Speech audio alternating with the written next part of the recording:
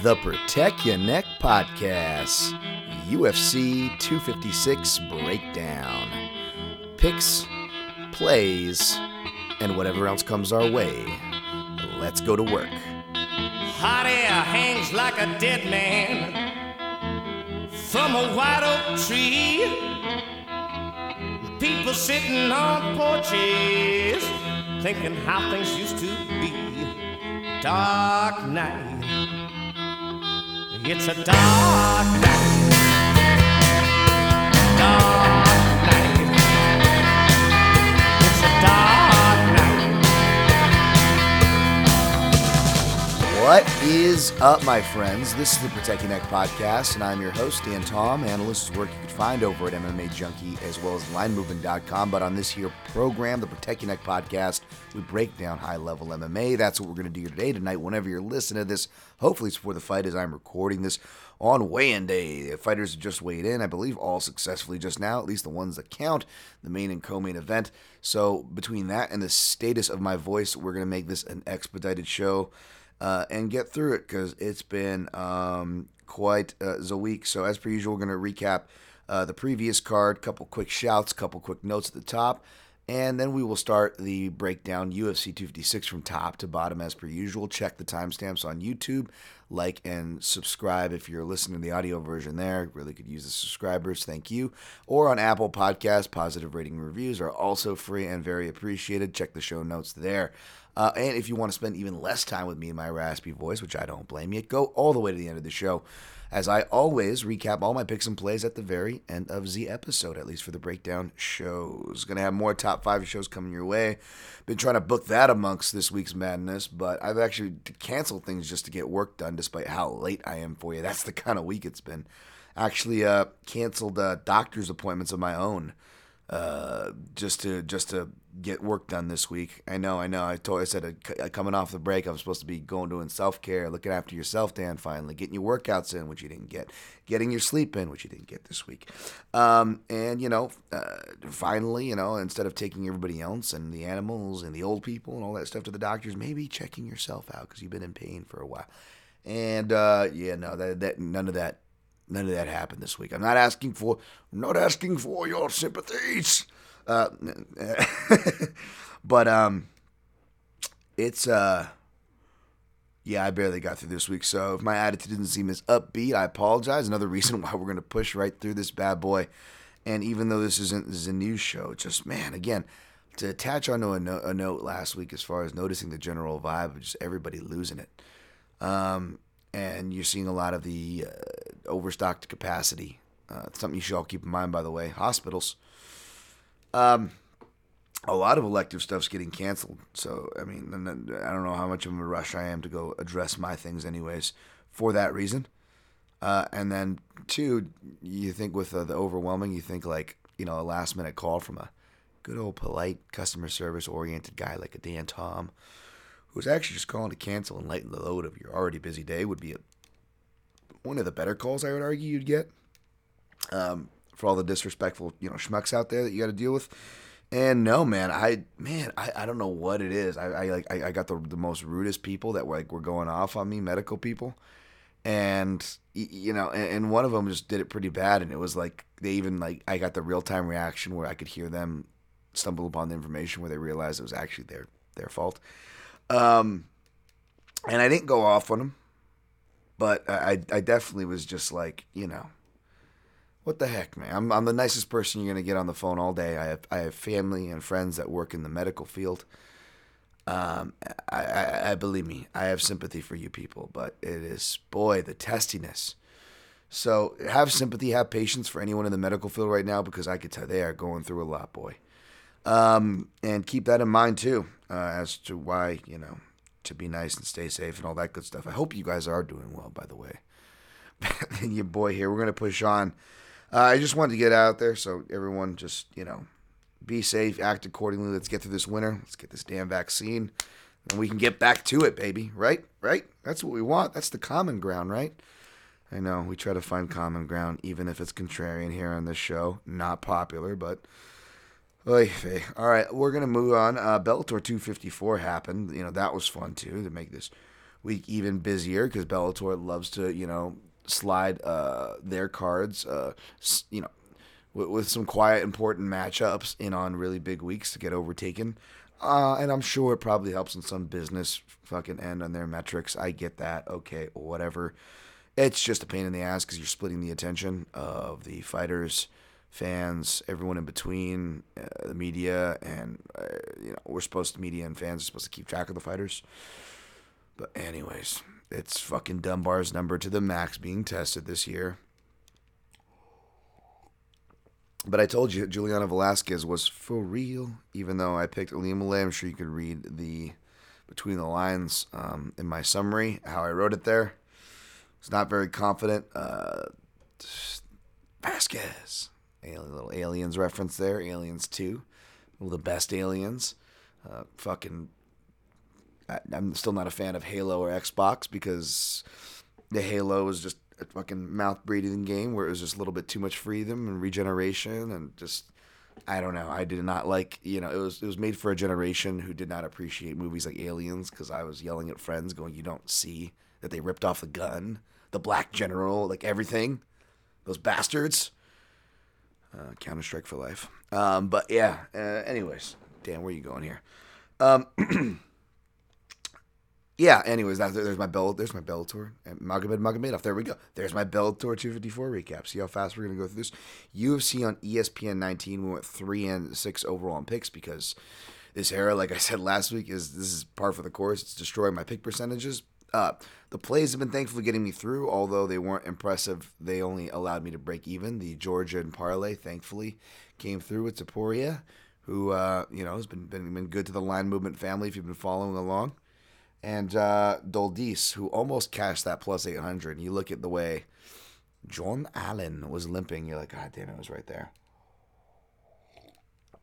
It would have been nice, but yeah, I digress. 0-1 in props because of that, because I almost hit that plus 800. And then 0-3-1, that lone one there was like represents Cody Durden, whose fight got canceled. And the rest of the straight plays that I ended up sprinkling on all fell. Starting with Jack Hermanson, who fell to Marvin Vettori. Wasn't super confident on that, but just, dog money by fight time. I just ended up taking a little sprinkle. Good on Marvin Vettori. He was all baned out, right? I think he really wanted that Bane comparison. Like, he was just smiling and looking like Zane Simon says, the grimace. Nothing can kill the grimace. Shouts to those of you or the one of you, Aaron Brodstetter, who got that reference from the Clerks animated series. But I feel like Vettori was really fishing for a Bane comment, and which now reminds me to do my Bane impression, which I used to have a decent one, which I don't even dare say because I have a terrible voice this week, obviously from fucking just talking to everybody and their mothers. That I have no voice left for myself to do my impression when I finally remember it, which sucks. But yeah, if anybody, by the way, speaking of bald guys going for that Bane mask, like, I know Dana, I don't think he's still worn a mask once, but like, if you really wanted to lean into things, the role, I think you should just rock one of those. Speaking of bald white dudes, right? He could do the Bane thing. He puts the mask on, especially like we'll get to at UFC 256. I mean, there's already 3 fights that are shooing for fight of the night, not including performance bonuses, which means if you do the math, there's going to be the normal criticism. And in this case, especially during the pandemic era, and the profit margins, just criticism for not bonusing the fighters properly or going above and beyond, deservedly. So, I feel like Dana should just, at this point, he should just show up to the press conference, Everyone's expecting a bunch of bonuses. He just has the mask on. Yes. You just have to imagine the bonuses. Profit rises. This is just... all right, Dana. Yeah, but Vettori definitely baned out. Got a nice second win. Defeated Jack Hermanson. I apologize for what are already annoying impersonations, but are subpar. So I transfer the Scottish one into the old Jamal. Jamal, you're for real, Jamal. You can bolt the door and come in now. Sure. Jamal Hill defeated Owens Tennessee. Again, rested on his Jesus Christ. Yeah, man. OSP just looked bad. It was a bad sign with the weight miss. I thought that was a flag, not that Jamal couldn't have won anyways. Really impressed with Jamal again. This was one of those picks where even if Jamal lost, I would have told you all, like, don't discount this kid. So I'm not trying to play after the fact or be revisionist history. I did pick wrong. But I in no way was disrespecting Mr. Jamal Hill. Although he's got a bit of an ego on him, does he, Jamal? Yeah, she's a confident one. We'll see how far he can climb. I don't know why. Creepy Mr. Connery. Wow. Again, way to pay tribute to a recently deceased celebrity who you liked, Dan, make him into a pedophilic bigot. Wow, that is what we do on this show. Gabriel Benitez defeated Justin James. That was a segue. Fan of Gabe Benitez, despite him beating my dude Justin James. Just a tough matchup, man. Just a tough matchup for Justin. And, Gabe's always been a good counter striker. Like that uppercut, the knee. And it felt for him, man. It's been a tough year for that guy, and lost his coach and, the emotional post-fight. So even though I felt for my guy, I was happy for Benitez. Dolidze defeated John Allen. Saved our night. Jordan Levitt saved nobody, knocking Matt Wyman into the oblivion with the slam. I was happy to be wrong. Luis Smoka defeated Jose Quinones. Happy to be wrong there. Good job, Mr. Smoka. Elia Torpilla defeated Walt Goggins. Damon Jackson. Now you cannot unsee. Jake Collier stepped up and got I forgot to give credit to another Brad Taschuk nickname, Pasta Gianni. Pasta Gianni. A t-shirt in the pole division by Brad there. We're going to have him on the podcast probably sooner than later. It's just some bookings. I won't give away our topic quite yet, but it'll be another another one for the cool kids there. Y'all enjoy. And that was it. Okay, how do we do on the time? 12 minutes, not too bad for an expedited edition, right? Okay. Let's go forward to UFC. Oh, actually, you know what? Not quite yet. Real quick. Amazon reads, thank you guys for supporting the show. I know I'm sounding all sour as shit. Want to give a couple quick shouts real quick to the Fight Site podcast. Have me on Ed Gallo, Sharam, Ben, Agent Ben has been on this podcast as well. It was all real fun breaking down Tony Chuck Olives in depth. John Hyun Ko, of course, subscribe to his channel, follow him on Twitter. He had me on his show for the South China Morning Post, which you can also follow at CSCMP MMA with Nick Atkin over there. So make sure you give all of them a follow, support their work. Always great talking to my brother from across the world. A fellow Asian brother in the media. Not that many of us, man. Got to represent. So very happy to finally link up with my dude there. And speaking of links, thank you guys for hitting the On It links, as well as the Amazon links, which Amazon is much easier to read off the items. It doesn't tell me who bought it. So your guys' privacy is protected. So when I'm reading off your items, so if you hear, someone bought a Ultra Vibration Max and you start sweating, don't worry. I'm not going to out you, whatever you're into. I'm just going to name the item and pontificate and pretend, just enjoy the kind of listeners that I'm attracting on this here program. But no, honestly, not sure where you guys come here every week. I as much as I complain about my measly YouTube subscribership, and and now that I'm getting podcast analytics, not as good as I'd like to. I have very low expectations as I do with everything, but even that instead, maybe not as good as I wanted.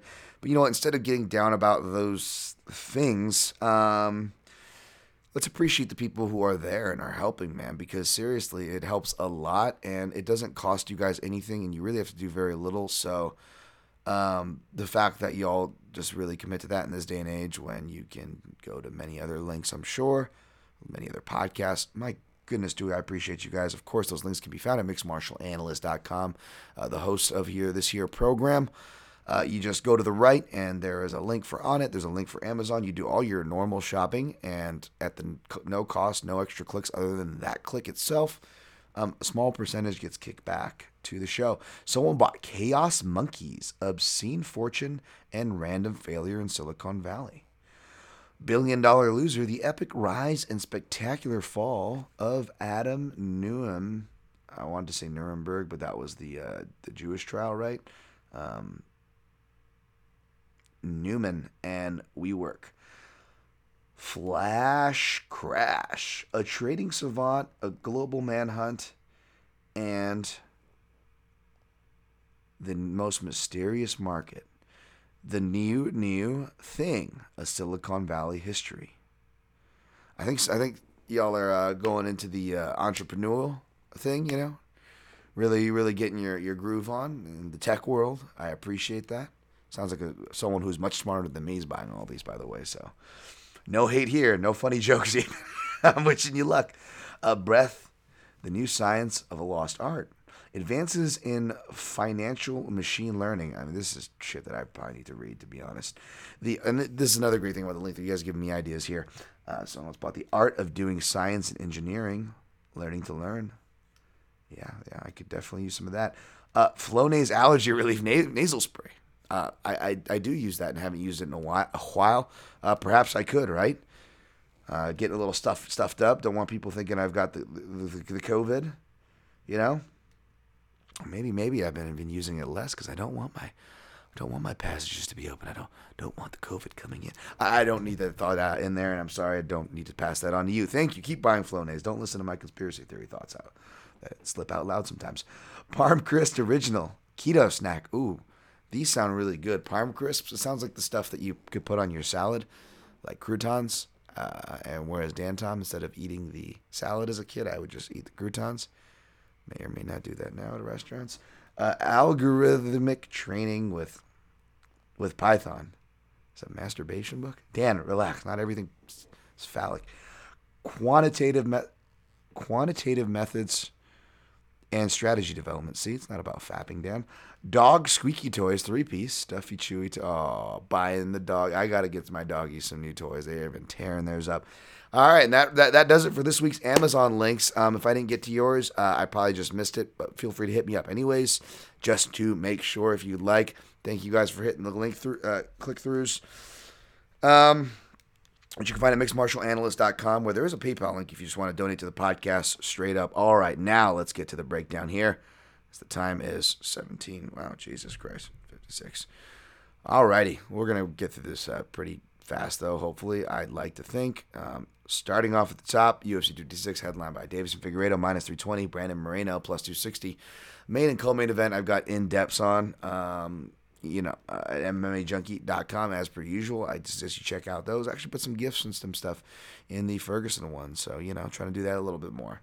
But yeah, Figueiredo, he's been sitting at minus 300. Even more money's coming in because, he's Davison Figueiredo, God of War, baby. I'm picking him here. He's the deserved favorite. I'm not going to call him Figgy Smalls because that's a disrespect to hip-hop, Biggie Smalls, rest in peace, and just anybody with taste because, Figueiredo's a great fighter, but his taste, questionable, right? That's fair. Especially because, Michael Chiesa's, I like Michael Chiesa.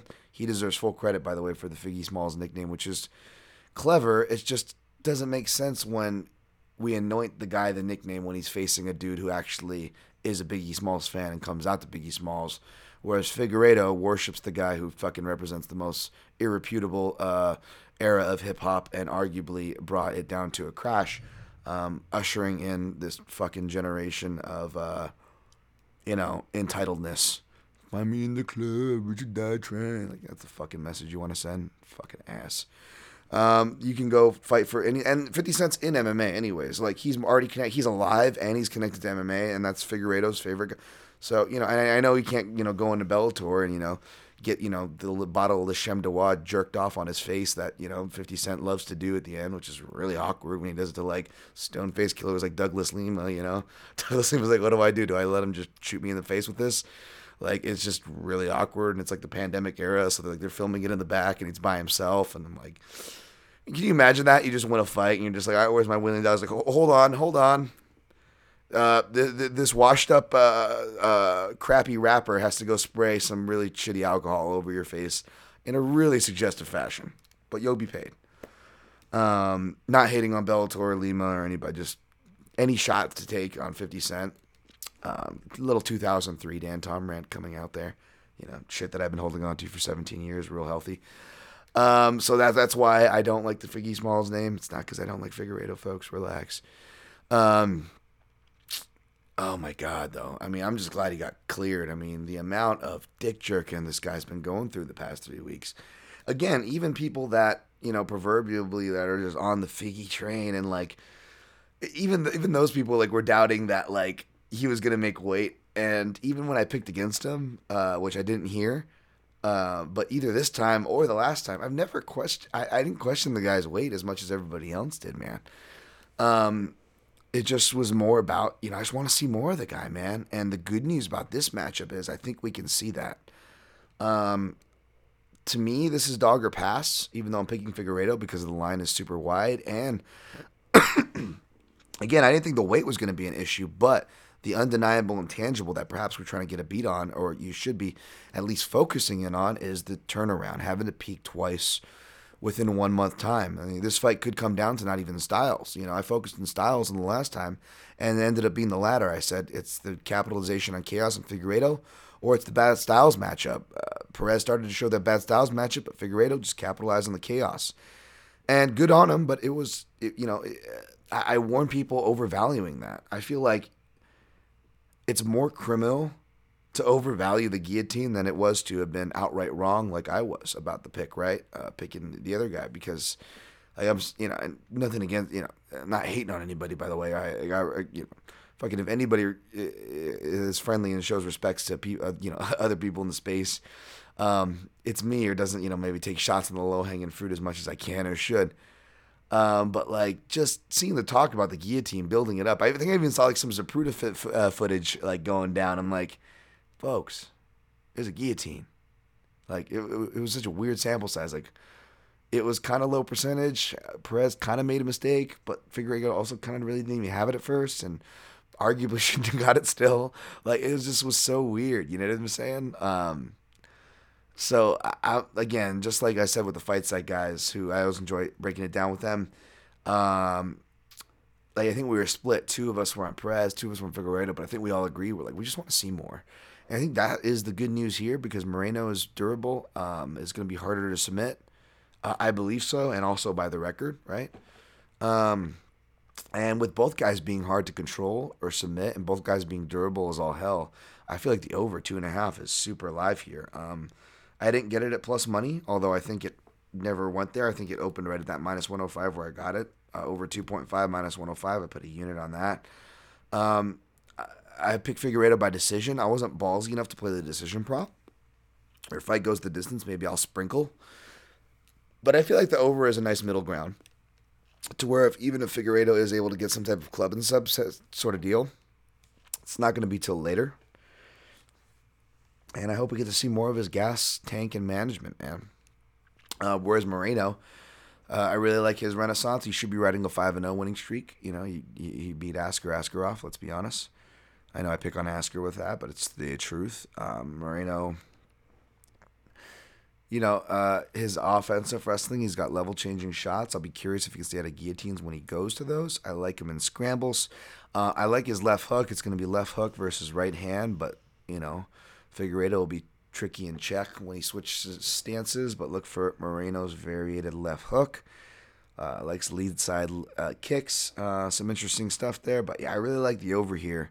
And I warn anybody, just, again, even though I'm picking Figueiredo here, I still warn people getting too high for the number and, and for the hype. I'm just always weary of that. This is a flyweight fight. Brandon Moreno has that upset potential, folks. Like, This got trap fight written all over it. And again, even like staunch Figueiredo supporters, like the Dan Levy's of the world, who obviously I respect, like even he is like, yo, I'm not as confident this time around. You know what I'm saying? So that should tell you something, folks.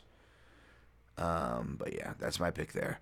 All right, Tony Ferguson minus 165, Charles DuBronx Oliveira plus 145.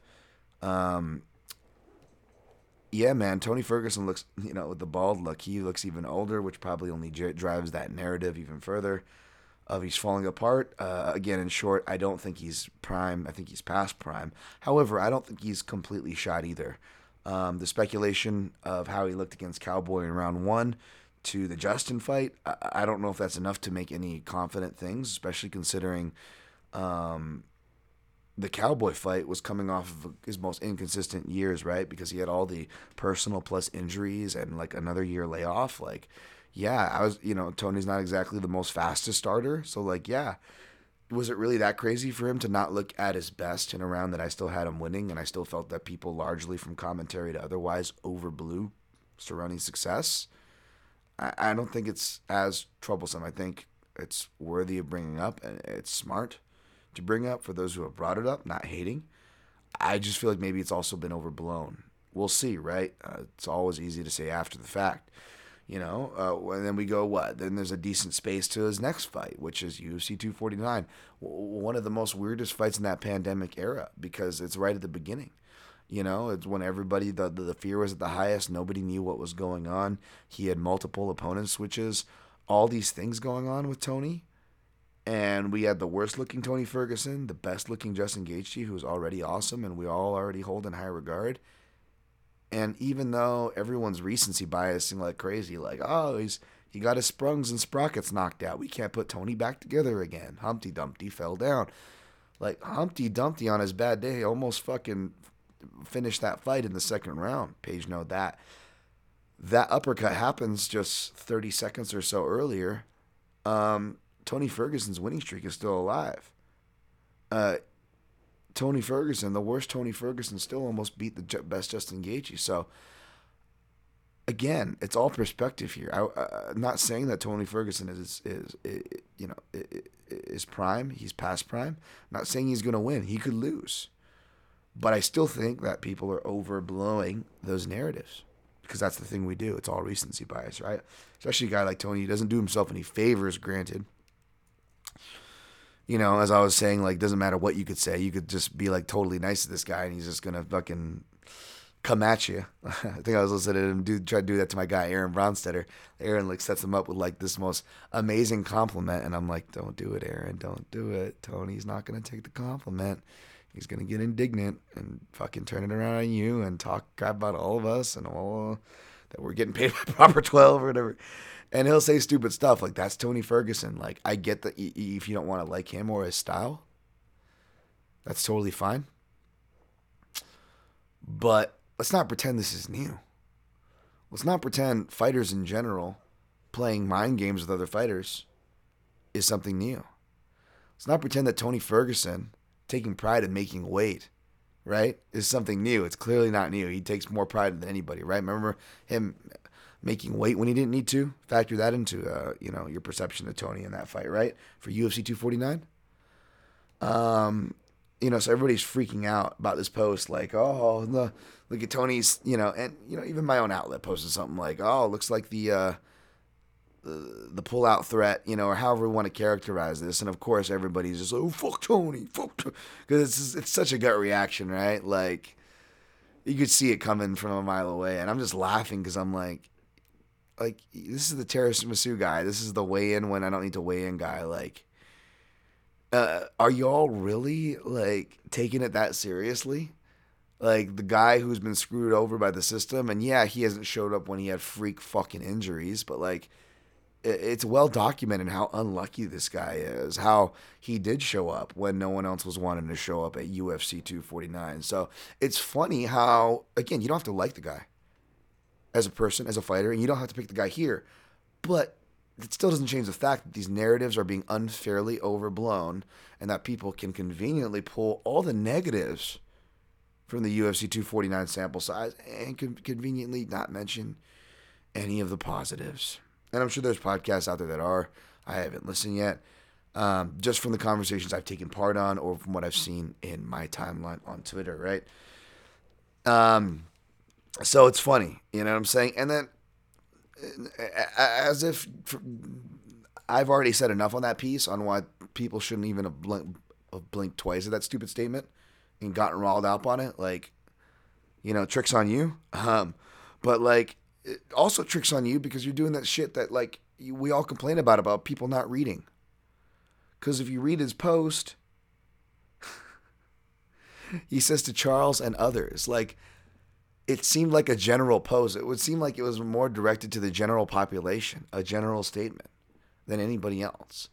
And with the amount of shit that's happened to this guy and the opponent change, him being burned to the nth degree, right? Doing a thankless thing in the pandemic era in the beginning when it's most scariest and most fucking thankless to be doing. You have the most impressive win streak, regardless of fucking division. You're putting that on the line, plus title that you fucking have won twice already, yet nobody wants to give you credit because, whether they're too busy jerking Khabib off into a goddamn Dixie cup. Like, really? We're gonna give that guy shit. Crazy Tony. Oh, Crazy Tony. You believe he's talking about making weight again? And by the way, like, when fighters go like making weight is the Bible, usually we're like, yeah, fuck yeah, that's right. That's right, you do make weight, Paul Felder went on his thing. Everybody, from fans to fighters alike, we all got it. We all got how important that is to make weight, right? Like, fucking come on. And I get it, and I get it. Do Bronx doesn't get enough love, and our guy who's been has probably made you a lot of money if you've been betting the Dude Bronx by sub. He's a hardcore fan favorite for a reason. I like Dude Bronx. I'm glad he's getting stuck up for. But like, let's not pretend the sky isn't fucking blue, folks. Anyways, I just wasted more time on that. But again, Dan Tommy's got to stick up for the arguments that are unpopular, that you aren't hearing anywhere else. And crazy enough, I'll bring facts behind my shit. But hey. We'll see. The fact is, we don't know who's going to win, right? Tony is favored to win at minus 165. Hopefully, the continual negative spiral around him continues to grow, and him looking all old and bald and with a shaved head at the weigh-ins gets a better line because I'm on the verge of playing him straight up. But I believe that the under is the best way to go. Minus 2.5. Minus 2.5, minus 160. Is a nice middle ground. Pretty much the same price, if not cheaper price, of playing Ferguson straight up, which again I'm considering doing. And it gets coverage because I think Oliveira has to get it done early or not. He can fight tired. I saw Ed Gallo post something with the help of Snack Moy on Twitter. And by the way, speaking of Ben Conn, he posted a sweet video breakdown on the fight site. I haven't got to check it out yet on Charles Oliveira's game that I can guarantee is worth checking out. He did it. But yeah, man, Oliveira does, he's better at fighting more tired.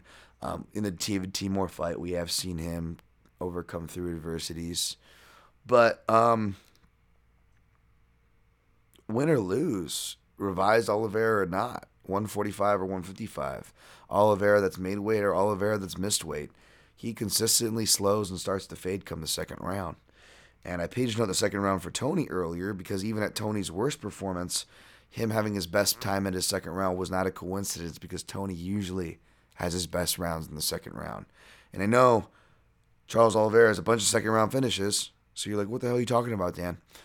It's the resume. It's not, there's a difference between reading off a resume and actually reading a fight and reading the momentum of a fight. And Chucky Olive's momentum always tends to start fading in that second round. So if he's not able to get something going in the first half of the fight, I think Oliveira falls apart to Ferguson's pace, pressure, and underrated wrestling. So give me Ferguson here. Good luck to you, Oliveira. Bet us straight up. I don't blame you. Over is middle ground there for those in the middle. All right. Mackenzie Dern is minus 190. Verna Jenny Droba plus 165. She robs from the rich. She steals from the poor. She's got good bow and arrow. I'm sorry. I'm breaking down Verna based off her Robin Hood hat. No, she's a really good jiu-jitsu ace. She's got multiple jiu-jitsu championships, both Brazilian and world, which I didn't look into what those were. I know Dern has actually like competed no-gi and against more notable names than Verna. But I didn't go to Verna's. I review Verna's like BJJ Heroes list to go see, refresh myself on her jiu-jitsu resume. She's arguably submission or bust, or has got to be able to control the girl the whole time. I don't think she's going to be able to control Dern. I don't think Dern's going to tire. Even out of shape Dern didn't tire. This new revised in shape Dern, I think will be much better. She's been working with Jason Perillo, hopefully I think still, unless something happened again. And kind of like my man Dan said in Line Movement MMA Betting Show, which I was totally out of sorts again. Sorry, folks. I barely slept for 8 in 3 days, and then I slept decently the night before last, and then I'm on an hour and a half now. It's been a crazy week. Still didn't do much tape on this one, but I will take Dern. Probably going to be by decision, and hopefully we get some fun jiu-jitsu exchanges. All right, Ronaldo Souza, speaking of jiu-jitsu, minus 120. Kevin Holland plus 100, despite the Smack Man being open at minus 175. Both are recovering from COVID. I get liking Souza, who I lean toward, and after watching the tape, stuck with my pick, which is why the money came in on him and has stayed on him as he's now a favorite. That being said, I don't blame any. It's one of those fights where, take a shot where you see the plus money. Although you could argue, Souza minus 120 may look like a steal in hindsight once this is all said and done, folks. I mean, I know he's 41 years old, and I know Kevin Holland's had momentum. And Kevin Holland, by the way, has done really well for the Line Movement family, cashing pretty much almost every time out we've played him this pandemic era. But, his counter wrestling's not the greatest. Darren Stewart was able to get him down in that small cage. Brandon Allen was able to get him down. He was even able to give up scrambles and stuff when he was able to get out of bad positions from Brandon Allen and almost kind of gave himself back into it. Positions and plays that will get him in big trouble against Souza, even at this stage of Souza's career. Don't be fooled by Souza's low percentage. Again, it's sample size, folks. You can't go off stats all the time anyways, like I always say. Secondly, if you are going to look at those UFC.com stats, keep in mind it's only the UFC fights. So you're getting a guy with Jacare who's got like stats going back from the Strikeforce days to a guy like Holland who has fought a lot this year, but has only been fighting for a couple of years, folks, in the UFC under the stat regime there, that tracking. So you're getting slanted stats. And second of all, Souza is going to have a low percentage because he, A, goes for takedowns a lot. B, he's one of those guys like Khabib in the sense of he's okay with failing on his first shot because Souza just wants to push you to the cage, which comes in handy when you're fighting in the small cage, huh? And that we've seen Kevin Holland get pushed there before. So unless Souza is too content with his slipping on the outside, which he does tend to do and can be very dangerous here, he can get sniped, as Kevin Holland said in interviews. He's going to look to snipe. Kevin Holland, if you're following the middleweight matchmaking trend of the mix-up between Vettori and Hermanson, has the least adjusting to do, right? He's facing another orthodox grappling submission specialist, just like Vettori, who won. So, by that theory, maybe we should be going with Holland here because he's having to adjust less. He's the younger guy. That's the common thread between the corresponding shakeup matchup that happened the week prior with Vettori and Hermanson, right? Looking for parallels. However, Souza looks to be in good shape, made the scales okay. And when I look back at him, he didn't even look flabby at the 205. He looked filled out. He looked pretty energetic. It was just a weird fight, you know what I'm saying? And against a guy who, up a division, against a guy who is now the champion, Jan Blachowicz. So, I mean, you look at how Souza was able to do compared to how, like, a Dominic Reyes was able to do, then, not that should make sense on MMA math. It doesn't. I'm not hanging my hat on that, but I'm just saying, like, it wasn't as condemning as I thought, But you look at the losing streak, Souza's old, and we do that recency bias, right? The recency bias is so strong. But we don't know where Souza's at, He definitely wasn't himself coming into the Hermanson fight and still pushed through. And then, again, it's hard to know what to do with the 205 sample size. So, in the small cage, he says, instead before that he was going to get back to grappling, to his grappling roots, which I liked. He wasn't able to do that against Jan for the aforementioned reasons. Jan big, Jan underrated wrestling, Jan now a champion, Jan up at 205, etc. I don't know if Holland presents that same problem. So if you're still looking for a plus money, I actually took Souza by submission because I feel like that's his path here. I think he can win a decision, but it'd be sketchy if he's in there with Souza for that long. And dog's leaving. I think my mother got back here from her therapy, so the dogs are gonna be a little bit. It's okay. I'm gonna keep rolling. But yeah, man, I'll take Souza by submission. I got it at plus 225. You want to shop around because there's big variance on those numbers. Multiple places still have it at north of plus 200 though. Souza by submission. I think we get it here. And then we're like, oh, he should retire. And then, of course, he won't. And then he'll get brutally knocked out his next fight. Because such is MMA. All right. Last fight on the main card, I guess. Cyril Gane, minus 425. Junior Dos Santos, plus 340. I know it's popular. Totals are everywhere, as I've already given you guys my totals this week. But that's honestly, it's kind of hard to blame everybody ending up on the same spots this week. If that is in fact where we are, because I know my man Aaron B on TSN Edge, as I was listening to the TSN MMA show, said he was on this over as well, and I agree with him. The over 1.5 here.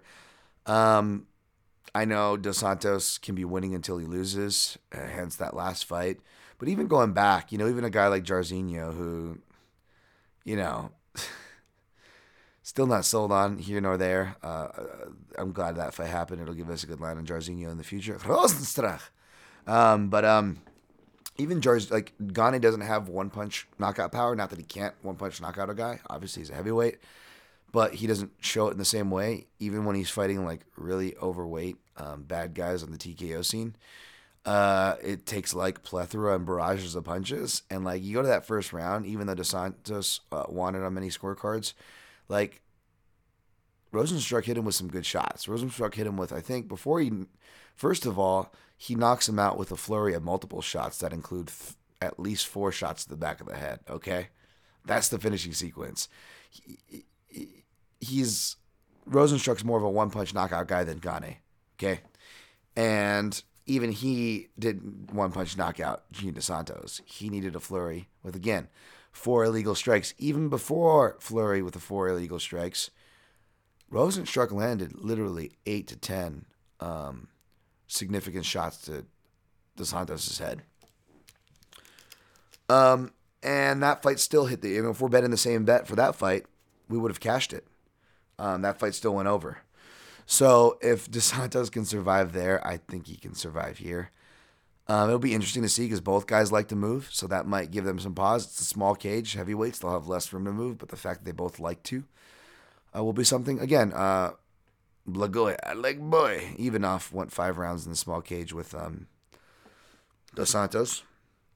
And I know he's got the crazy chin, but, he landed some hard shots too, and Dos Santos' chin held there. Dos Santos looks like he's fully doctored up.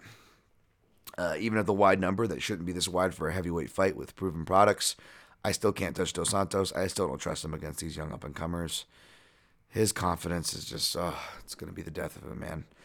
So I like Gane. I like his shifts. It's really clever shifts, and he draws guys that it checks. Don't think he gets his ground game going, though, because of Dos Santos' takedown defense. Wouldn't be surprised if he finishes him, but I'm actually going to pick Gane by decision, even though I didn't play that. I played the over here, over 1.5. Next fight, Rafael Fiziev, minus 150. Renato Moicano, plus 130. Demoted from the main card, but a main card in all of our hearts, right? At least those of us who know what we're watching, because this should be fun, technical stuff. Moicano, I've admittedly had a bad read on, folks, so I'm going to say it's probably dog or pass here. Best of luck to you if you're on the dog. He definitely has more ways to win. As my co-host Dan Levy smartly brought up, we should be, regardless if he wins, regardless if you're picking him, regardless if you're playing him, I think we should all give Moicano some room, though, to improve, like Dustin Poirier did moving up in weight. He is a big guy, man. He is big enough to be a lightweight. He's a huge featherweight, and people wanting to say that theory that it could have hindered his chin, and we could see a better lightweight. For that reason, I don't blame them. I've interviewed this guy in person. He is big. The reason why one of the reasons why, aside from my bad read and maybe just not being the biggest fan of his style, Moicano is because he doesn't have the physicality, athleticness, explosiveness, KO power enough. He didn't have it for my liking at 145, which is why I was picking aging, suspect durability guys at that point of their careers, like Chancellor Jung or Aldo, to beat him, and that they did because they were good at. They also because they were specifically good at countering a jab. And Fiziev can counter some fucking jabs. He loves jabs. He slips them like second nature, and kind of akin to the heavyweight Gane. Actually, he loves throwing checks from either stance, coming forward, or he'll throw forward hooks off a southpaw, but he can check off of his opposing southpaw stance too. Like Fiziev can do it all, man. So I ended up keeping my Fiziev pick, even though I was almost talked into the Moicano fight pick, which could be right here. Good luck to you guys. I haven't played Fiziev, although I may if the line gets any tighter. It went down to minus 140. I like that. Keep going down, baby. Back to almost pick 'em, right, where it opened, but money coming back up. Fiziev can wrestle. I really like his wrestling. And Moicano, he can wrestle better than I remembered. He hits some chains. He does some good things. But again, just like his striking, just that athletic umph and explosion is lacking there. Like, that's why the takedowns he is hitting, they have to be perfectly timed with guys like Stevens running into him, which doesn't happen with more skilled guys like Fiziev, like Ala Shevchenko, who he has ties to, Aldo, who I just mentioned. These more skilled Muay Thai fighters, they seldom throw themselves out of position, folks, which means hitting level changing doubles are going to be harder, especially if they're well-schooled in wrestling, which Fiziev is. He trains at Tiger Muay Thai, which of course is run by American wrestlers, the Hickman brothers. And Fiziev's got incredible balance, which is more stout nature. Yeah, maybe he could make 145, but boy, this guy seems freaking strong at 155. And I like his short, stout nature, especially in a matchup against a tall guy who might want to take him down. He's really going to have to be leaning into those uppercuts and power zone of Fiziev in general. Moicano is. And even when Moicano gets his level changed, you can tell he doesn't have the driver power, because you look at the T-City Ortega one. Like, the reason, aside from Ortega being Ortega, having that opportunistic stuff like Figueiredo, but it was actually a real similar finish, even though a different setup to the Perez Figueiredo. Go look at T-City Ortega, because it's a guillotine that happens where the guy commits his head behind the armpit thinking he's safe, not realizing there's a wrap over guillotine counter right around the corner, right? And the reason why, aside from Ortega self-admittedly training for it, but you can see he actually has a time to adjust, because Moicano initially hits a really strong angle that should make it hard for him to even regard or face him, much less hit a guillotine. But when he chains and turns the corner, it's so slow and non-athletic that Ortega is allowed to kind of just turn and face him as the takedown is happening, which is really bad for a guy to be able to maneuver that much in general. So I'm not sure he's going to get Fiziev down. In other words, I like Hadzovic, but Hadzovic wasn't a litmus test for 155. Moicano's also recovering from COVID, so I don't know if he's going to pull away late. And I'm almost positive he's not going to knock out Fiziev. So it's submission or bust. You could argue it's underdog or bust, but I may play Fiziev if it gets tighter. So I'm just not sold on Moicano, but I don't blame people for playing the dog or it being dog or pass. Because Moicano could certainly take Fiziev's back if he does get him down in a scramble, and it's big trouble for Fiziev in that case. Don't get it twisted, folks. And that's the reason why I'm frustrated with Moicano, because he actually is a really good back-taking jiu-jitsu guy. And then he just came in and started point fighting. And judges have been moving away from point fighting. So we'll see where Moicano ends up. Good luck to you if you played it. Daniel Pineda minus 160. Cub Swanson plus 140. I'm rooting for Cub here, but I'm taking Pineda. I'm probably going to play Pineda if he drops anywhere below minus 160. Because, you can do Pineda inside the distance, or fight doesn't go the distance, or decent angles here, folks. Because he's so do or die. And if Cub Swanson even, has a resurgence at 37, and I'd be happy for it because I'm a Cub fan. But,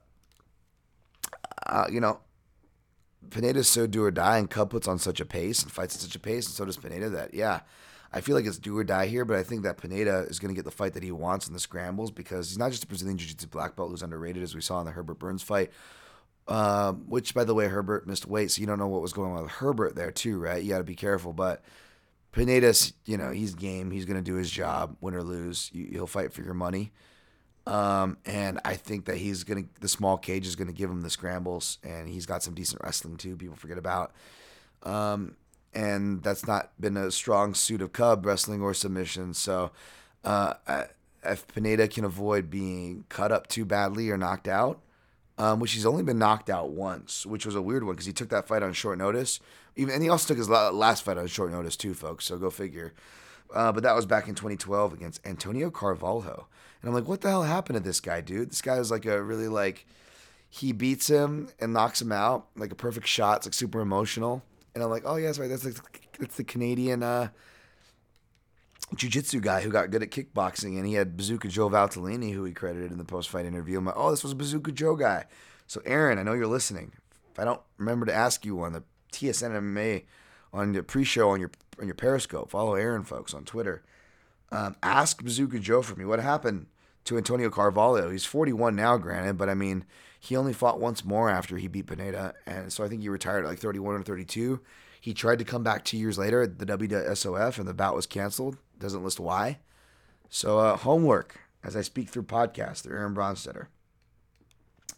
But yeah, I think Pineda gets the fight he wants here, so I don't blame. I think, especially gambling Twitter, sadly, is already on it. You could tell because gambling Twitter loves, even though Pineda is like 35, he's not a spring chicken himself, like my man Dan Levy was reminding y'all.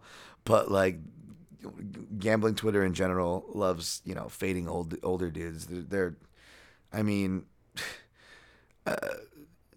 Their dick gets hard when there's an old dude that could be faded, and when there's a guy that could be hyped, they're servicing that hard dick. That's kind of how. That's how I notice it works. I'm not hating. I mean, hey man, you guys are right more often than not. They're chalky angles, but they're right angles, right? More often than not. So I ain't hating. Y'all do better than me in more ways than one, right? So believe me, I ain't hating. But I will call out the obvious trends, and those are obvious trends there. And again, I'm not calling it out really because I'm on the same side as you. I'm taking Pineda even against my guy Cubby. So we'll see. If I pull the trigger. 620 for Torres, bet way out of range against Sam Hughes. She was like a college and high school track athlete, so she's got crazy cardio and was undefeated in kickboxing, whatever that means. Take that for what it's worth. So essentially, we're going to have a kickboxing fight on our hands. We'll see if Tisha Torres mixes it up on the ground. If she does, to get cute or just pouring it on, maybe she gets a finish late. Otherwise, perhaps by decision. I don't blame people betting the decision angle, but you never know with these short notice fighters, so it's always tricky. But you got to find your angle. You got to take a risky angle if you want some action on that fight, right? So I didn't, but good luck if you did. Gavin Tucker, plus 140. Billy Quarantillo. Billy Quarantine, minus 160. Billy Q. Yeah, you guys can tell where I'm going. But I'm a fan of Gavin Tucker, man. He's just fighting my favorite guys, Bias, Justin James, of course, that pick. I did tell y'all, Gavin G. Tuck was a guy that I was high on before he came in. Then he styled on Cecilia, and I looked really smart. And then he loses to a guy like Rick Glenn in a really bad way that aged very terribly. And then he didn't fight for a while. So he just, again, recency bias, and then you don't fight for a while. It's the worst thing. So then people like just hang the hat on there. It collects dust. That legend grows, so you become even more suspect than you already were. It's this whole unfair game that we play. And sometimes those things end up being right. I'm not supporting him here, but at the same time, I'm warning people completely overlooking him. Minus 160 seems about right. I don't want to play it. I want a more of a minus 150 or down to pay Billy Quarantillo because even though I always kick... Well, I have played third round before. I played him against Carlisle when it didn't hit, and then I think I forgot to play it against Kyle Nelson when it was so fucking obvious. But Billy Quarantine is like a mandatory round 3 guy, and he could get a round 3 finish here. Gavin Tucker, if you put the pace that if he's not controlling the dance, he doesn't do well and can perhaps get hurt, can gas. In fact, he can get hurt by not only guys that hit hard like Justin James early, but he got hurt early by Rick Glenn, who is a violence guy on the regional scene, but this was an older, more rickety Rick Glenn on the feet. Rick Glenn was more of a ground and pound in the clinch violence guy. You know what I'm saying? A lot of this was at distance, where he was initially getting hurt and tagged up on. Obviously, Tucker's gotten better since then, but the fact is, as stout, as healthy, as much as I like his unique personality, his style, I love everything about Gavin Tucker, man. He seems like my kind of weirdo. But let's be honest, he's not beyond being hurt, whereas Billy Quarantine, even though he's been stopped just as many times on paper, you got to keep in mind this guy's been fighting like heavy hitters at 55 on the regional scenes. And Billy Quarantine's got a good chin. He's shown that he can take hits, come back, and knock out big hitters. He's done it on the regionals and in his UFC career. You don't want to fade a guy who I nicknamed Billy Quarantine. He's a really smart guy. I really like listening to him. He seems to do his rounds. As far as doing this kind of job, I think he could do this kind of job himself. He seems like he wants to when he's done, but he is not disillusioned where his focus should be on fighting. He seems like a guy who's always training. He is not disillusioned who he's facing or who the stereotype that he gets as far as being a comeback fighter. And I like that he said that he's not relying on the comeback skills against a guy like Gavin Tucker. That he's not relying on getting Gavin Tucker out of there, which means he has to go for the finish and he has to go to winning rounds from the start. I love that attitude. So I will probably be looking to bet Billy Quarantillo here, money line, because I'm not sure I want to empty out on a decision or a round 3 or split my money into both. I don't feel that's as efficient if I can just play him straight up. But it will be competitive. I will be sweating, and so will you if you do play Billy Quarantillo. I'm waiting for a slightly better line. I would like him, Pineda, and even Ferguson minus 160 or preferably under if I'm going to play these guys. So that's where I'm watching to see if it moves. Lastly but not leastly, on my avoid list because I didn't tape this fight, Chase Hooper, minus 330. Peter Barrett, plus 270. I'm going to pick Hooper, and I'm probably going to sprinkle on Barrett because the line is stupid. That tells you all you need to know about this fight, and that's probably everyone's opinion on this fight. If they did watch the tape, and I did not. So, we'll leave it at that. All right, how did we do on time? All right, under an hour. I guess that ain't too bad.